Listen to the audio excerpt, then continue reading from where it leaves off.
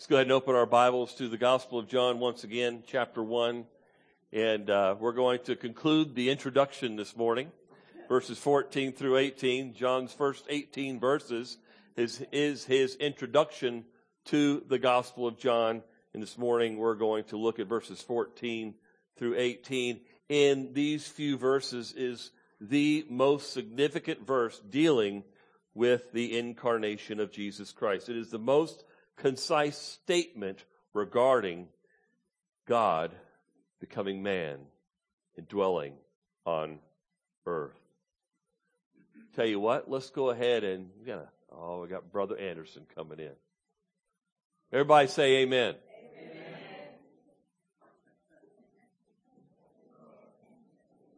Here's one of our Vietnam veterans. Hey, brother. I had the honor with Dan to go visit him a couple weeks ago, and he comes whenever he can. And sometimes he got some rough days. And so just praise the Lord when he can make it. So great to see it.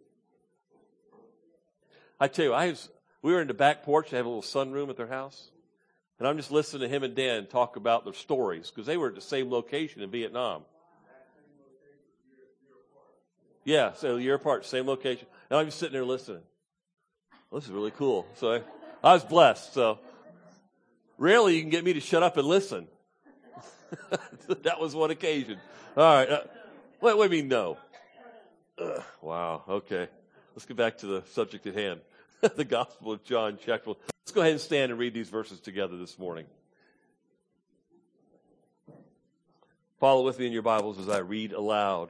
And the Word became flesh and dwelt among us. And we saw his glory, glory as the only begotten from the Father, full of grace and truth. John testified about him and cried out, saying, "This was he of whom I said, he who comes after me is higher ranked than I, for he existed before me. For of his fullness we have all received, and grace upon grace. For the law was given through Moses, grace and truth were realized through Jesus Christ. No one has seen God at any time. The only begotten God who is in the bosom of the Father, he has explained him." Let's pray. Heavenly Father, this is a cut and dry case and point that you tell us through the Apostle John, and that is Jesus is the Christ, the Son of God. That you sent him. He came down, took on the form of a man, and dwelt amidst and among his sinful creation who had rebelled against him, who rebelled against you. But God, this is your love that we read about, that we are witnessing in your word. This is your mercy. This is your grace. This is all about you. It's all about what you have done and what you do. It's about you are merciful. It's about graciousness is a huge attribute of yours. And you want to show the world that you are gracious. And you show it in the sending and the giving of your Son and the salvation of sinners who place their trust in him alone. So God, we praise you. We have the message. There is no other way. May we not hoard it. May we not keep it to ourselves. May you stir our hearts to be like John the Baptist, who cry out and say, "There is one greater than I, and his name is Jesus." It's in his name we pray. Amen and amen. You may be seated. Well, when you get to verse 14, and when it says, "And the Word became flesh," you leave no doubt as to who the Word in verse 1 is. Remember, he starts out the gospel in verse 1. In the beginning was the Word. Now we come to verse 14, and the Word what? Became flesh. John often uses the word or the term the term word to describe Christ. Let me give you a few other examples. One, for example, is in his first letter, chapter 1, verse 1, where he says this: "What was from the beginning, what we have heard, what we have seen with our eyes, what we have looked at and touched with our hands concerning the word of life." You get to Revelation chapter 19, verse 13, when they're writing about the second coming of Christ. Listen to these words, penned by John in his vision. He is clothed with a robe dipped in blood, and his name is called the Word of God. Notice how the Apostle John would use the term word, and use it to describe Christ himself. No different in the Gospel of John, verse 14. Notice the next phrase, and he dwelt among us. This means that he tabernacled. He tabernacled. Like in the Old Testament, he dwelled in a tent. His presence was in a tent, and they would have to carry that tent from location to location. And he was in that tent. Well, now the tent is no longer a tent. The tent is a human being. He dwells in human flesh, not sinful flesh. That's not what the word refers to here, but a human body. He's called the second Adam by Paul in Romans chapter 5. See, he came in as Adam and Eve. You see, Adam and Eve are a little bit different than the rest of creation. Adam and Eve were created good, and they had the ability to sin or not to sin. But once sin entered into the world, all their offspring only had the ability to what? Sin. No one ever had the ability to live a perfect and holy life whereby they could work their way to the Father. So Jesus, Paul says, is the second Adam. So when he took on human flesh, he had the human nature of Adam and Eve. Paul wants to go on to describe him even further. If you'd like to write down or turn to Philippians chapter 2, you're familiar with this passage. A little bit more detail about the incarnation, the person of Christ. Beginning in verse 5, I love this. He says, have this attitude in yourselves, which was also in Christ. And the idea here, the attitude that Paul has in mind is the attitude of what? Humility and submission. You know, the world we live in, you take those two words and they're really not held up as in esteem as being good quality or character. No, you're not going to hear this from but what God wants in his children is submission and spirit and a humble heart. Listen to this. And that means treating others as more important than yourself, right? That's what that means, right? Not go for the gusto, and if anyone's in your way in pursuit of success, you push them out of the way to get what you want because you deserve the best. That is worldly, that is ungodly, that is not Christ-like. That is a satanic counterfeit. But here we have our Savior in verse 5. Have this attitude in yourselves, which was also in Christ Jesus, talking to the church. And then he goes on to explain who, although he existed in the form of God, did not regard equality with God a thing to be grasped or to hold on to. Well, I'm going to hold on to who I am. I'm going to hold on to the Father. I'm going to hold on to my rights. I am equal with God, and therefore I'm going to hold on to that. No, he did not. What did he do? Verse 7. He emptied himself. He said, I'm going to take those attributes that I am. I'm going to take who I am. I'm going to take those attributes, and I'm going to just put them on the shelf for a while I take on that body. See, God cannot stop being God. But the second person of the Trinity, Jesus Christ, when he took on the form of a man, he took those divine attributes, being fully God, and he said, I'm going to put them on the shelf. I refused to hold on to them. I'm going to let go of them. And I'm going to trust myself with my Father in the Spirit. I'm going to submit to their will. I'm going to walk humbly among sinful humanity and walk humbly before my Father. So verse 7, but he emptied himself, taking the form of a what? A bondservant, and having been made in the likeness of men, being found in appearance as a man, he humbled himself, there it is, by becoming obedient all the way to death, all the way to the cross. Verse 9, for this reason also God highly exalted him and bestowed on him the name which is above every name. So in the end, folks, next couple of verses will say, in the end, every knee is going to bow. Every tongue will confess. Hitler will bow.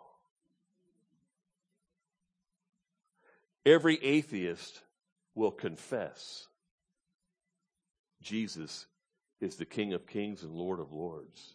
But we do not say that with a haughty spirit. We say that with a humble spirit because, but by the grace of God, there go we. Right? Satan's going to bow. The demons bow. There's none like him. There's none other like him. Let's go back to the Gospel of John as we continue to look at it. He said he dwelt among us as a human being. The Son who had always ruled and reigned alongside the Father for all eternity. The one who created all things with the Father, equal with the Father. Truly God had now come to dwell as truly man and fully man in the very world he created and yet rebelled. Even his own verse 11 of the Gospel of John did not receive him. They rejected him. But notice what John writes next in verse 14. We saw his glory. Glory as of the only begotten from the Father. Here John says we watched. We saw his glory. But not just any honor of anyone. The honor and the replica, the beauty of the Father. What does he mean? I think John is saying here, we observed his whole life and everything he said, everything he did, all his signs, all his miracles were pointing to the glory of God. So, and we witnessed that. We saw that. You go to 1 John chapter 1, he says they even touched the glory. They heard him. They listened to him. They saw him. They touched him. They saw the perfect glory of God in Christ. The power of God that was visible to Israel in the wilderness is now visible in human flesh. The power of God that was visible to Israel in the Old Testament in the wilderness was now visible in the person of Jesus Christ. Amen?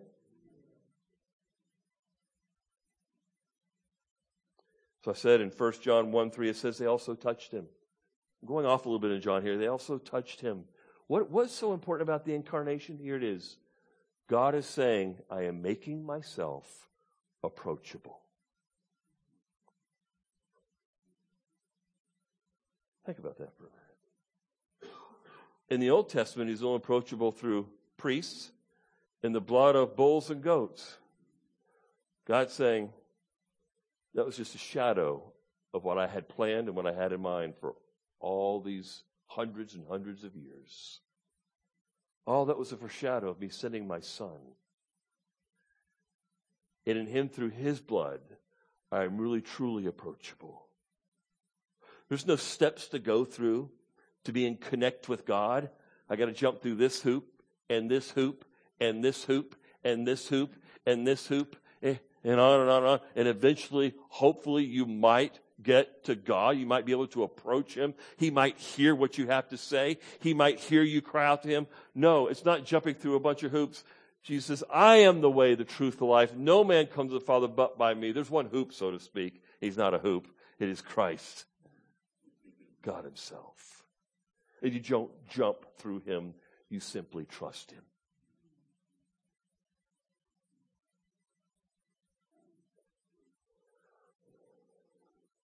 The unapproachable God is now approachable. The one who Moses could not look at on the mountain. The one who Isaiah proclaimed is holy, holy, holy. The one who John fell as a dead man before him in Revelation 1. He is the one, he that no one could stand in his presence. He is now approachable. What can this mean? What does this mean? So what? Well, here's the so what. That means in spite of sin's entrance into the world, in spite of the corruption of the heart, in spite of my sin nature, in spite of my corrupted body, my mind, my soul, my affections, and in spite of being totally depraved and unable to do anything about my sinful condition before a holy God, no ability to get out of my condemned standing before a holy God, God gave Christ. He's now approachable. In other words, sinners cannot approach God on their own. They tried at the Tower of Babel. Right? That didn't work. Judaism, the nation of Israel, took the law and they tried to make it as something to reach God with. To try to create their own form of righteousness. But that wasn't why the law was given. It was to point out to them that they couldn't do that. So we take physical things of this world to try to reach God, and we even try to take the things that God gives us spiritually to try to reach God. But the one that he gave to reach him is Jesus Christ. That's what John is arguing over and over and over again in verses 1 through 18. And that's all we had the next phrase. Look at this. Full of grace and truth. What does this mean? As one commentator points out, he says this describes how Jesus carried himself. It conveys the character of God. It conveys the character he conveyed to a watching world. He wanted to convey this. God saying, world, you're condemned. But I want to show you something about my character that you could never, ever otherwise find out, know, or understand, and that is I am gracious. Here's what happened at the fall. Here's what did not happen at the fall. Satan did not defeat God at the fall.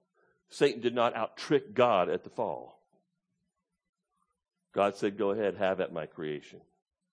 Because whatever you do, I'm going to turn around and use it for my glory. God tells the enemy. That's why Paul later on in Romans says, all things work together for good. To those who love God, to his children, those who are called according to his purpose. Why? Because God is sovereign, because God is in control. Yeah, you read the news, there is no control. Everything's out of control. But folks, don't believe that. Humanly speaking, yeah, everything is out of control. But the one we do not see is in absolute control. I praise God that there's so much turmoil on earth. Because it really kind of gets my attention towards heaven. It helps me to look forward to what is to come. It gives me hope. And I need that hope. Does that make sense? If everything was going really good and not many bad things were happening, I would not give God that much attention. I must tell you that's the frailty of my faith. But he is full of grace and truth. He is gracious and truthful. He is full of grace. In other words, God is the one here that is doing the seeking. Romans 3 says there's no one who seeks after God, but the incarnation is God seeking after sinners. God is doing the seeking.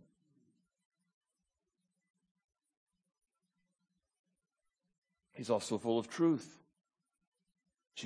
With Jesus, there's no error.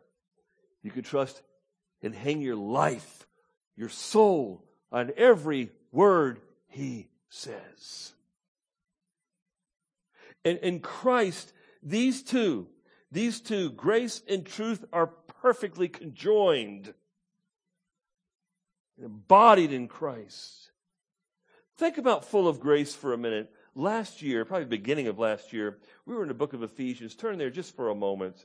I want to just kind of explain, I want to visit Ephesians chapter 1 just for a minute and look at this grace again. You're familiar with chapter 1, verse 3. We'll kind of put some meaning to this grace. The gift is Christ, but what do we get in Christ? What does God give in Christ? Blessed be the God and Father of our Lord Jesus Christ, who has blessed us with every spiritual blessing in the heavenly places in who? Christ. And he goes on and gives a list of these spiritual, in other words, they're spiritual blessings. He's not talking physical blessings like the prosperity theology gospel people would like you to think, okay? God does bless physically, but that is not the point of Christ. That is not the focus of these blessings. Okay? Those blessings, by the way, are only temporal. These are eternal blessings, and they're in reference to heaven. The physical blessings are temporal in reference to earthly things. And God does that. But God's common grace does that. We're talking about special grace that is we get in Christ that lasts for all eternity. First one is in love. He adopts us, 4 and 5. In love, he predestined us to adoption. Now, verse 7, in him we have redemption through his blood. Forgiveness. God, what did I do to earn your forgiveness? Nothing. That's grace. It's a gift. You trust Christ. You see that grace is, that forgiveness is in Christ. And that was one of the reasons why the Pharisees, the spiritual leaders of Israel, wanted Jesus dead, is because he claimed to have the power to forgive, and he knew and they knew that only God had that power, but they didn't know he was God.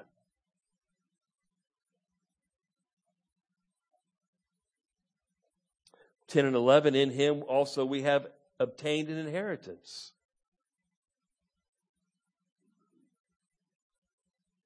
Verse 13, in him we are sealed by the Holy Spirit of promise.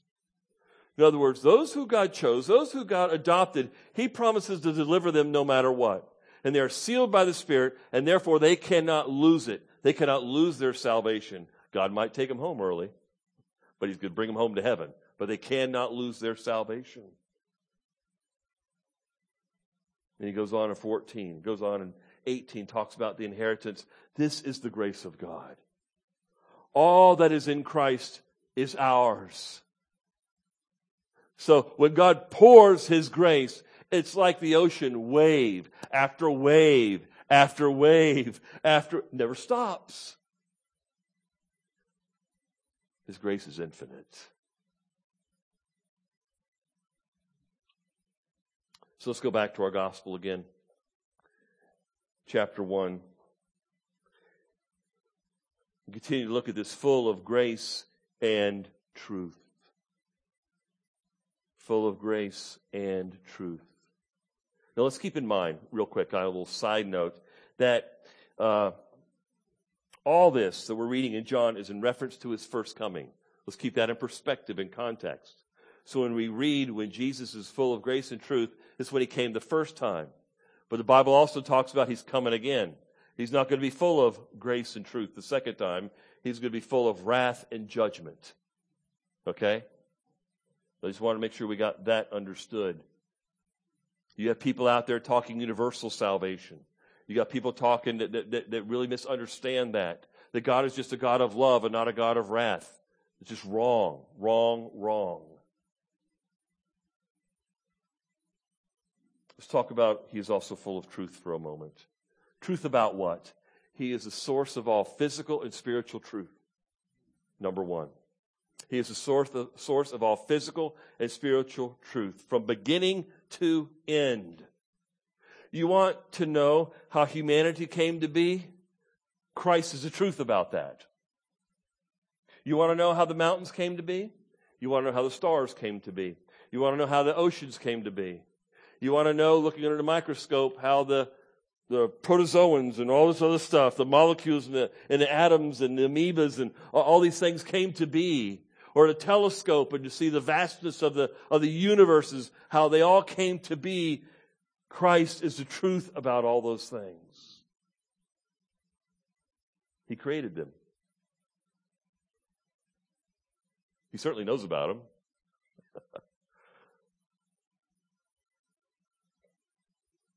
He's the source of all that we see, but he's also the source of what we do not see.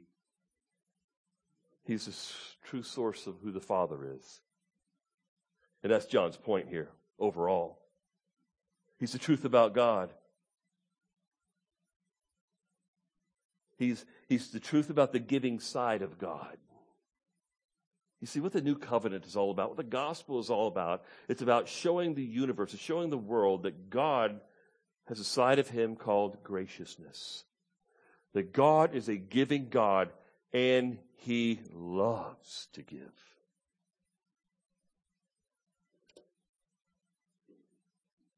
He loves to give. He's merciful and loving. He's patient and kind, forgiving and giving. If you want to see and look at the purest form of who God is, look to Jesus Christ. There is no other. There is no truer, no purer form of God other than Jesus Christ, because he is the very nature of God. He is God. That is John's point here, and it catapults us into the rest of his gospel. Let's go on to verse 15, because John, the writer of this apostle, he interjects the Baptist here, John the Baptist. Just one verse here. In other words, after 400 years of silence, after 400 years of God being quiet, all of a sudden, you have John the Baptist, the last of the Old Testament saints, comes on the scene, coming from the wilderness, in other words, coming out of nowhere.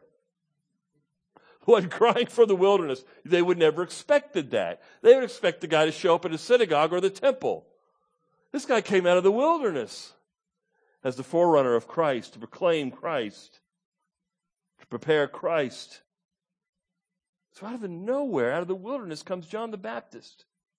And it is John the Baptist in verse 15 that says, this one who's coming after me is higher rank than I. He existed before me. Wait a minute, you're older than him. You existed before. No, he existed before me, because this is John the Baptist recognizing that Jesus is the Christ, the Son of God. It's John the Baptist recognizing his deity. For that simple statement in the end of verse 15 is higher rank than I, for he existed before me. Beautiful. His ministry was creating excitement once again. A lot of excitement. It had been dead.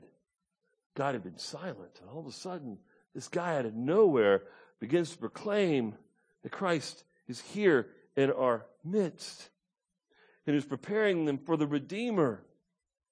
And he was a great phenomenon in Israel at that day. That is John the Baptist. And his ministry was creating excitement. But the Jews this whole time, I think, were starting already to think about, hey, we got our king's coming. He's going to set this up for us. We're going to become a nation once again on earth, and he's going to help us rule and reign. They didn't understand that Christ came to deal with sinfulness of humanity. And that is his dealing with Israel as a nation was not at that time, that would be later on in history. Let's go on to verse 16. Notice what it says. For of his fullness we have all received grace upon grace. I really take verse 16 and 17 together, and let me explain. In verse 16 it says his fullness we have all received grace upon grace. The Greek word filled can either mean accumulation, like the snow accumulates, and so it becomes more and more and more. One blessing after another. And that fits the text, and I didn't even think it fits the context. But there's also another rendering here that's possible, and it's used the word replace or supersede. It's superseding grace. For in his fullness we've all received grace upon grace. There's a grace that supersedes the grace of everything. Verse 17, even the grace of the law. You don't think of the law as being very gracious, do you? But it is. The law is a gift from God. Right? Amen? Why is that? Because the law was never given to save.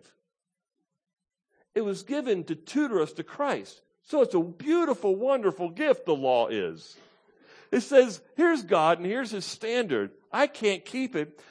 Somebody's got to keep it for humanity, or humanity's doomed. I'm doomed. Hence, he sends his son. So that's why Paul in Galatians says that the law was given to tutor us to Christ. It's our teacher. It's our schoolmaster. And so it's a great gift from God, and it's holy and good and wonderful, Paul says in Romans 7.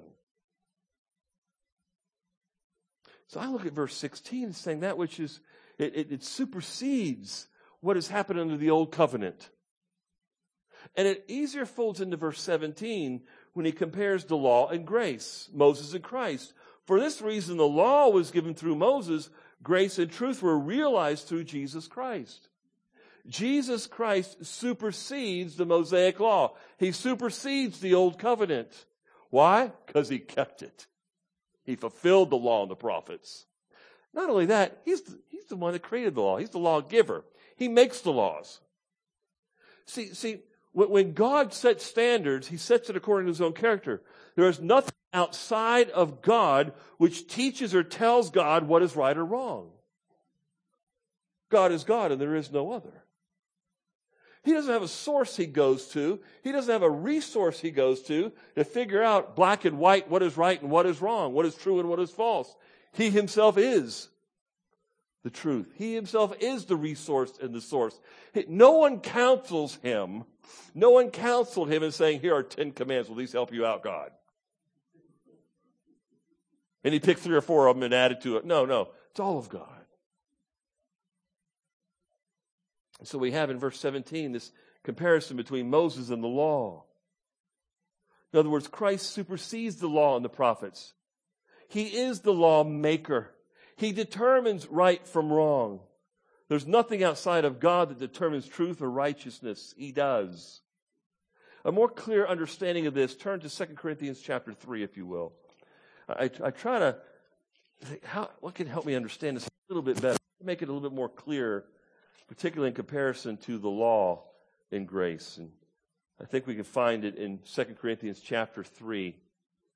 Paul himself, his context, is talking about his ministry and his inadequacy in ministry, in ministering the gospel. We find that in verses 3 and 4, being manifested to you as a letter of Christ, carried for us, verse 3, I'm talking about chapter 3, written not with ink, but with the Spirit of the living God, not on tablets of stone, but in tablets of human hearts. I love that. It's a reflection of what we read in Ezekiel and Jeremiah about God would write his truths on tablets of the heart, right? Not on stone. That is a work of God, by the way. We'll go on. He says in verse 4, we have confidence through Christ toward God. Not that we are adequate in ourselves to consider anything as coming from ourselves, but our adequacy is from God. If we're going to be adequate, if we're going to be successful in ministry, it's purely God. I mean, He equips us. It's by His power. He builds His church. He equips me. As I'm preaching, He's doing a work. I'm just a servant, Paul's saying, and that's a reflection we all should have of the church, of each other. But we'll go on. I really want to go on and focus on 9, 10, and 11. Here it is. For the ministry of condemnation, that is the law. Okay? The ministry of law condemns people. You look at the law and you realize I fall short, therefore I stand condemned before a holy God. Okay? Verse 7, he calls it the ministry of death. So verse 9, the ministry of condemnation has glory. Wow. The ministry of the law is very glorious. It gives God glory. The law gives God glory. Much more does the ministry of righteousness abound in glory. That's Christ. He's the minister of righteousness. He is the righteousness of God. He fully fulfilled that law to the T. It's His law to begin with. Verse 10, for indeed what had glory, referring to the Old Testament law, what had glory, in this case has no glory because of the glory that surpasses it. There is a glory that surpasses the old glory. Christ is the glory that surpasses the gloriousness of the law. It's not that the law is bad. The law is holy and just and good. It's that the Christ is the pinnacle. That's the point of the New Testament. Everything else, all the law, all the prophets were merely there to point to Christ. He's coming. And it's all going to be about Him. Genesis 1:1, everything, it was all about Him. It's all about Him. You get to Revelation 20, 21, 22, it's all about Him. All of history is about Him.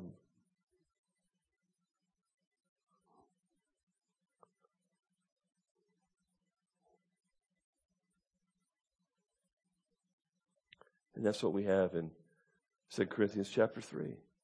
The two words I looked at particularly were 9 and 10. One was abounding glory and surpasses it, verse 10. Notice the glory in the Old Testament faded away. You see, when Moses came down from the mountain, he covered himself because that glory was slowly fading.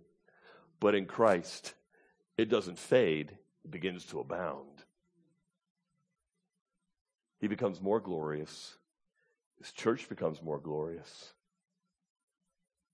Isn't that beautiful? So when you go back to the Gospel of John, verse 17, you have the comparison, for the law was given through Moses. We say amen. That's a good thing, not a bad thing.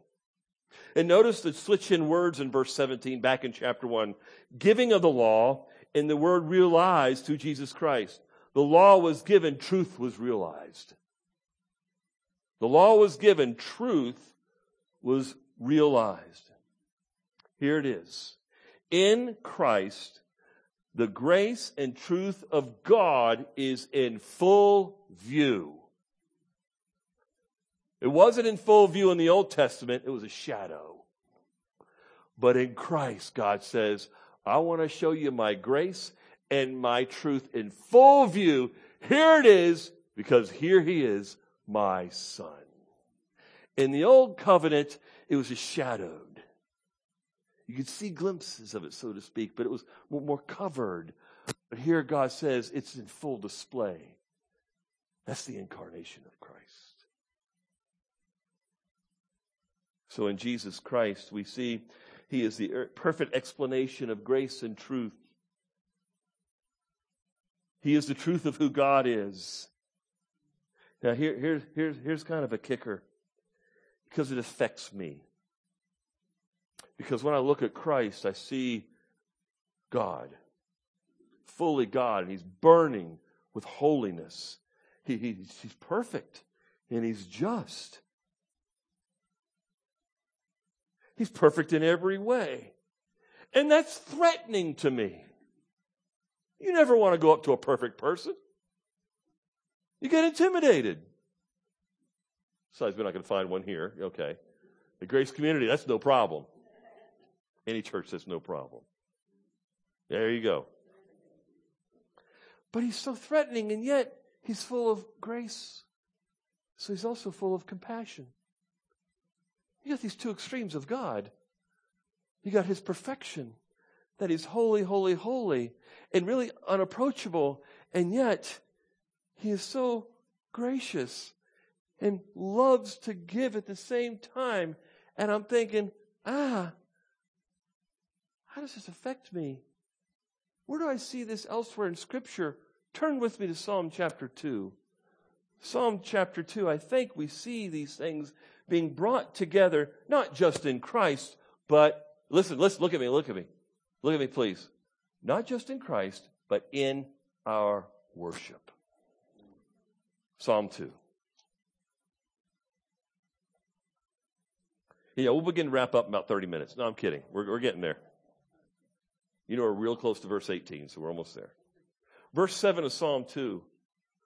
Listen to these words. I will surely tell of the decree of the Lord. He said to me, you are my son. Today I have what? What's that in reference to? The incarnation. John 1:1 through 18. We find that here prophesied in Psalm 2. But then after that, he begins to talk about Israel's hope as a nation. He begins to really look beyond the church age to the time where he'd set up his millennium. And so he says, ask of me and I will surely give the nations as your inheritance. Verse 8. This is the time when Christ will rule and reign.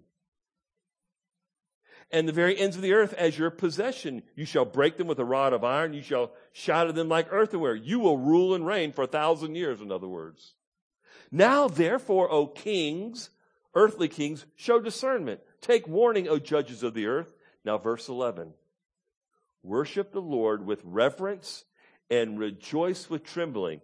Park it right there. Let your mind soak on that one verse, verse 11, for a moment. Wrap your head around verse 11. How in the world can we worship the Lord with reverence on one hand and rejoice with trembling on the other? How can you rejoice with trembling? Because Christ is perfect. He is holy, holy, holy. And yet he is gracious. And he loves to give, therefore I rejoice.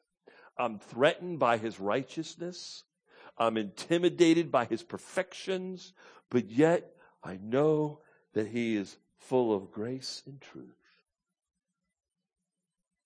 God's saying, I, who am the creator of this universe, I, who am holy, holy, holy, in my giving of my son, I am now approachable. Come to me, you who are weak and heavy laden, and I will give you rest. And what will happen? You will worship the Lord with reverence, and you will rejoice with trembling. I love verse 12. Do homage to the Son. You know what the Hebrew means there? Kiss the Son. Kiss the King's ring is the idea here. He's the King of Kings and Lord of Lords. That he may not become angry and you perish in the way. Oh, you got a little glimpse of the second coming of Christ there, don't you? Remember that? His first coming, he's full of grace and truth. His second coming, he's going to be full of wrath and judgment. This is the same God who I just put this together this morning and helped me a little bit in application. My wife is memorizing verses in Psalm 139.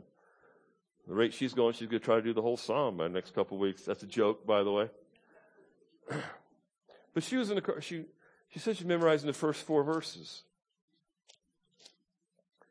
Oh Lord, you have searched me and known me. This God who is holy, this God who's perfect, he's omniscient, he knows everything, he sees everything. And he's perfect. And it's kind of intimidating. He's the one, David says, you have searched me and known me. You know when I sit down, you know my goings about. You know every move I make. You know every thought that I think. You know every path I take. You are intimately acquainted, verse 3, with all of my ways. Even before there's a word on my tongue, you know what I'm going to say, because you know my heart better than I do. And God, you still say, you want me to approach you? Whoa. And he goes, yes. Just come through my Son. Now, beloved, this can be applied to unbelievers, but I want to close by applying this to your life today. Go with me to 1 John chapter 1. Because every believer, at one time or many times in their life, in a relationship with God, in a relationship with Christ, falls out of fellowship. Right? We get in trouble. We find little sin patterns that get in the way. John, now I'm going back to John, the author of Gospel. This is 1 John, his first letter, chapter 1, because this relates to us. And that's what I wanted to do. How does this incarnation of Christ relate to me and to you on a daily basis? Look at 8, 9, and 10. The one who is holy, the one who is perfect, the one who knows you and that you're not holy and that you're not perfect, that you're not even close, the one who knows your thoughts of anger towards your wife or your husband or your children or a coworker, the one that knows your motives are impure, the one who there are things that you're embarrassed to tell others, but God knows them. He is the one that says this. If we say that we have no sin, and notice John saying we, not them, not they, not the unbeliever, but we who profess Christ. If we say that we have no sin, we are deceiving ourselves and the truth is not in us. I'm skipping verse 9 on purpose. Go to 10. If we say that we have not sinned, we make him, and that's a capital H, in reference to God. We make God a liar, and his word is not in us. So what does God want us to do as children of God? He goes, I already know what's going on in your life. I know I'm not approachable. You cannot approach me on your own. I'm perfect. I'm holy. What do? You do the same thing you did the first time you came to Christ. You run to him with all your sin, all your shame, all your embarrassment, all your evil, all your wickedness, all your sinfulness as a child of God, who in all those things has just knocked you out of fellowship with God. God's not saying, well, here's a different way to get back to me. No, it's the same way you came to him in the first place. It's through Jesus and in Jesus Christ. And so he says, verse 9, if we confess our sins, if we agree with God that I have been doing wrong, God, and it upsets you, swallow your pride, humble yourself before a holy God. That's what you did on day one when you came to the foot of the cross and got saved. In other words, what John is saying is this. What you did the very first day you came to me, I want it to be a lifestyle for you. That's why we preach the gospel to ourselves, even as Christians. If we confess our sins, what? He, that is Jesus. We know it's Jesus because of the verses before. We know it's Jesus because in chapter 2, the verses afterwards. He is faithful and righteous to forgive us of our sins and to cleanse us from all unrighteousness. When you're in sin, child of God, you go right to Christ again because He's the only way. You know that He has the authority and the power to forgive. That's what the Gospels exist for, to tell us that. And so this gospel, this relationship with God becomes a lifestyle of confession. I was told years ago, John MacArthur would go to Europe and Eastern Europe back in the 80s, whenever he first started opening up, and he'd be invited to preach. And Christians there labeled themselves repenters because it was a lifestyle. He goes, man, that was powerful. You know, some places were known as Christians. There they were known as repenters because it characterized their life. Because they knew, God, you know, I have a relationship with you. It's like your children, right? They get on your nerves. That fellowship gets breached. You still love them, but you don't like them. They still have the same last name, right? But they're out of fellowship with mom and dad. What do you want them to do? They need to know that they're so loved that even in the worst of times, the darkest of their own sins that they've committed against mom and dad, they could still come to mom and dad and ask forgiveness and not get run over. Why? Because you two are gracious. You are a reflection of God because of Christ. Let's pray.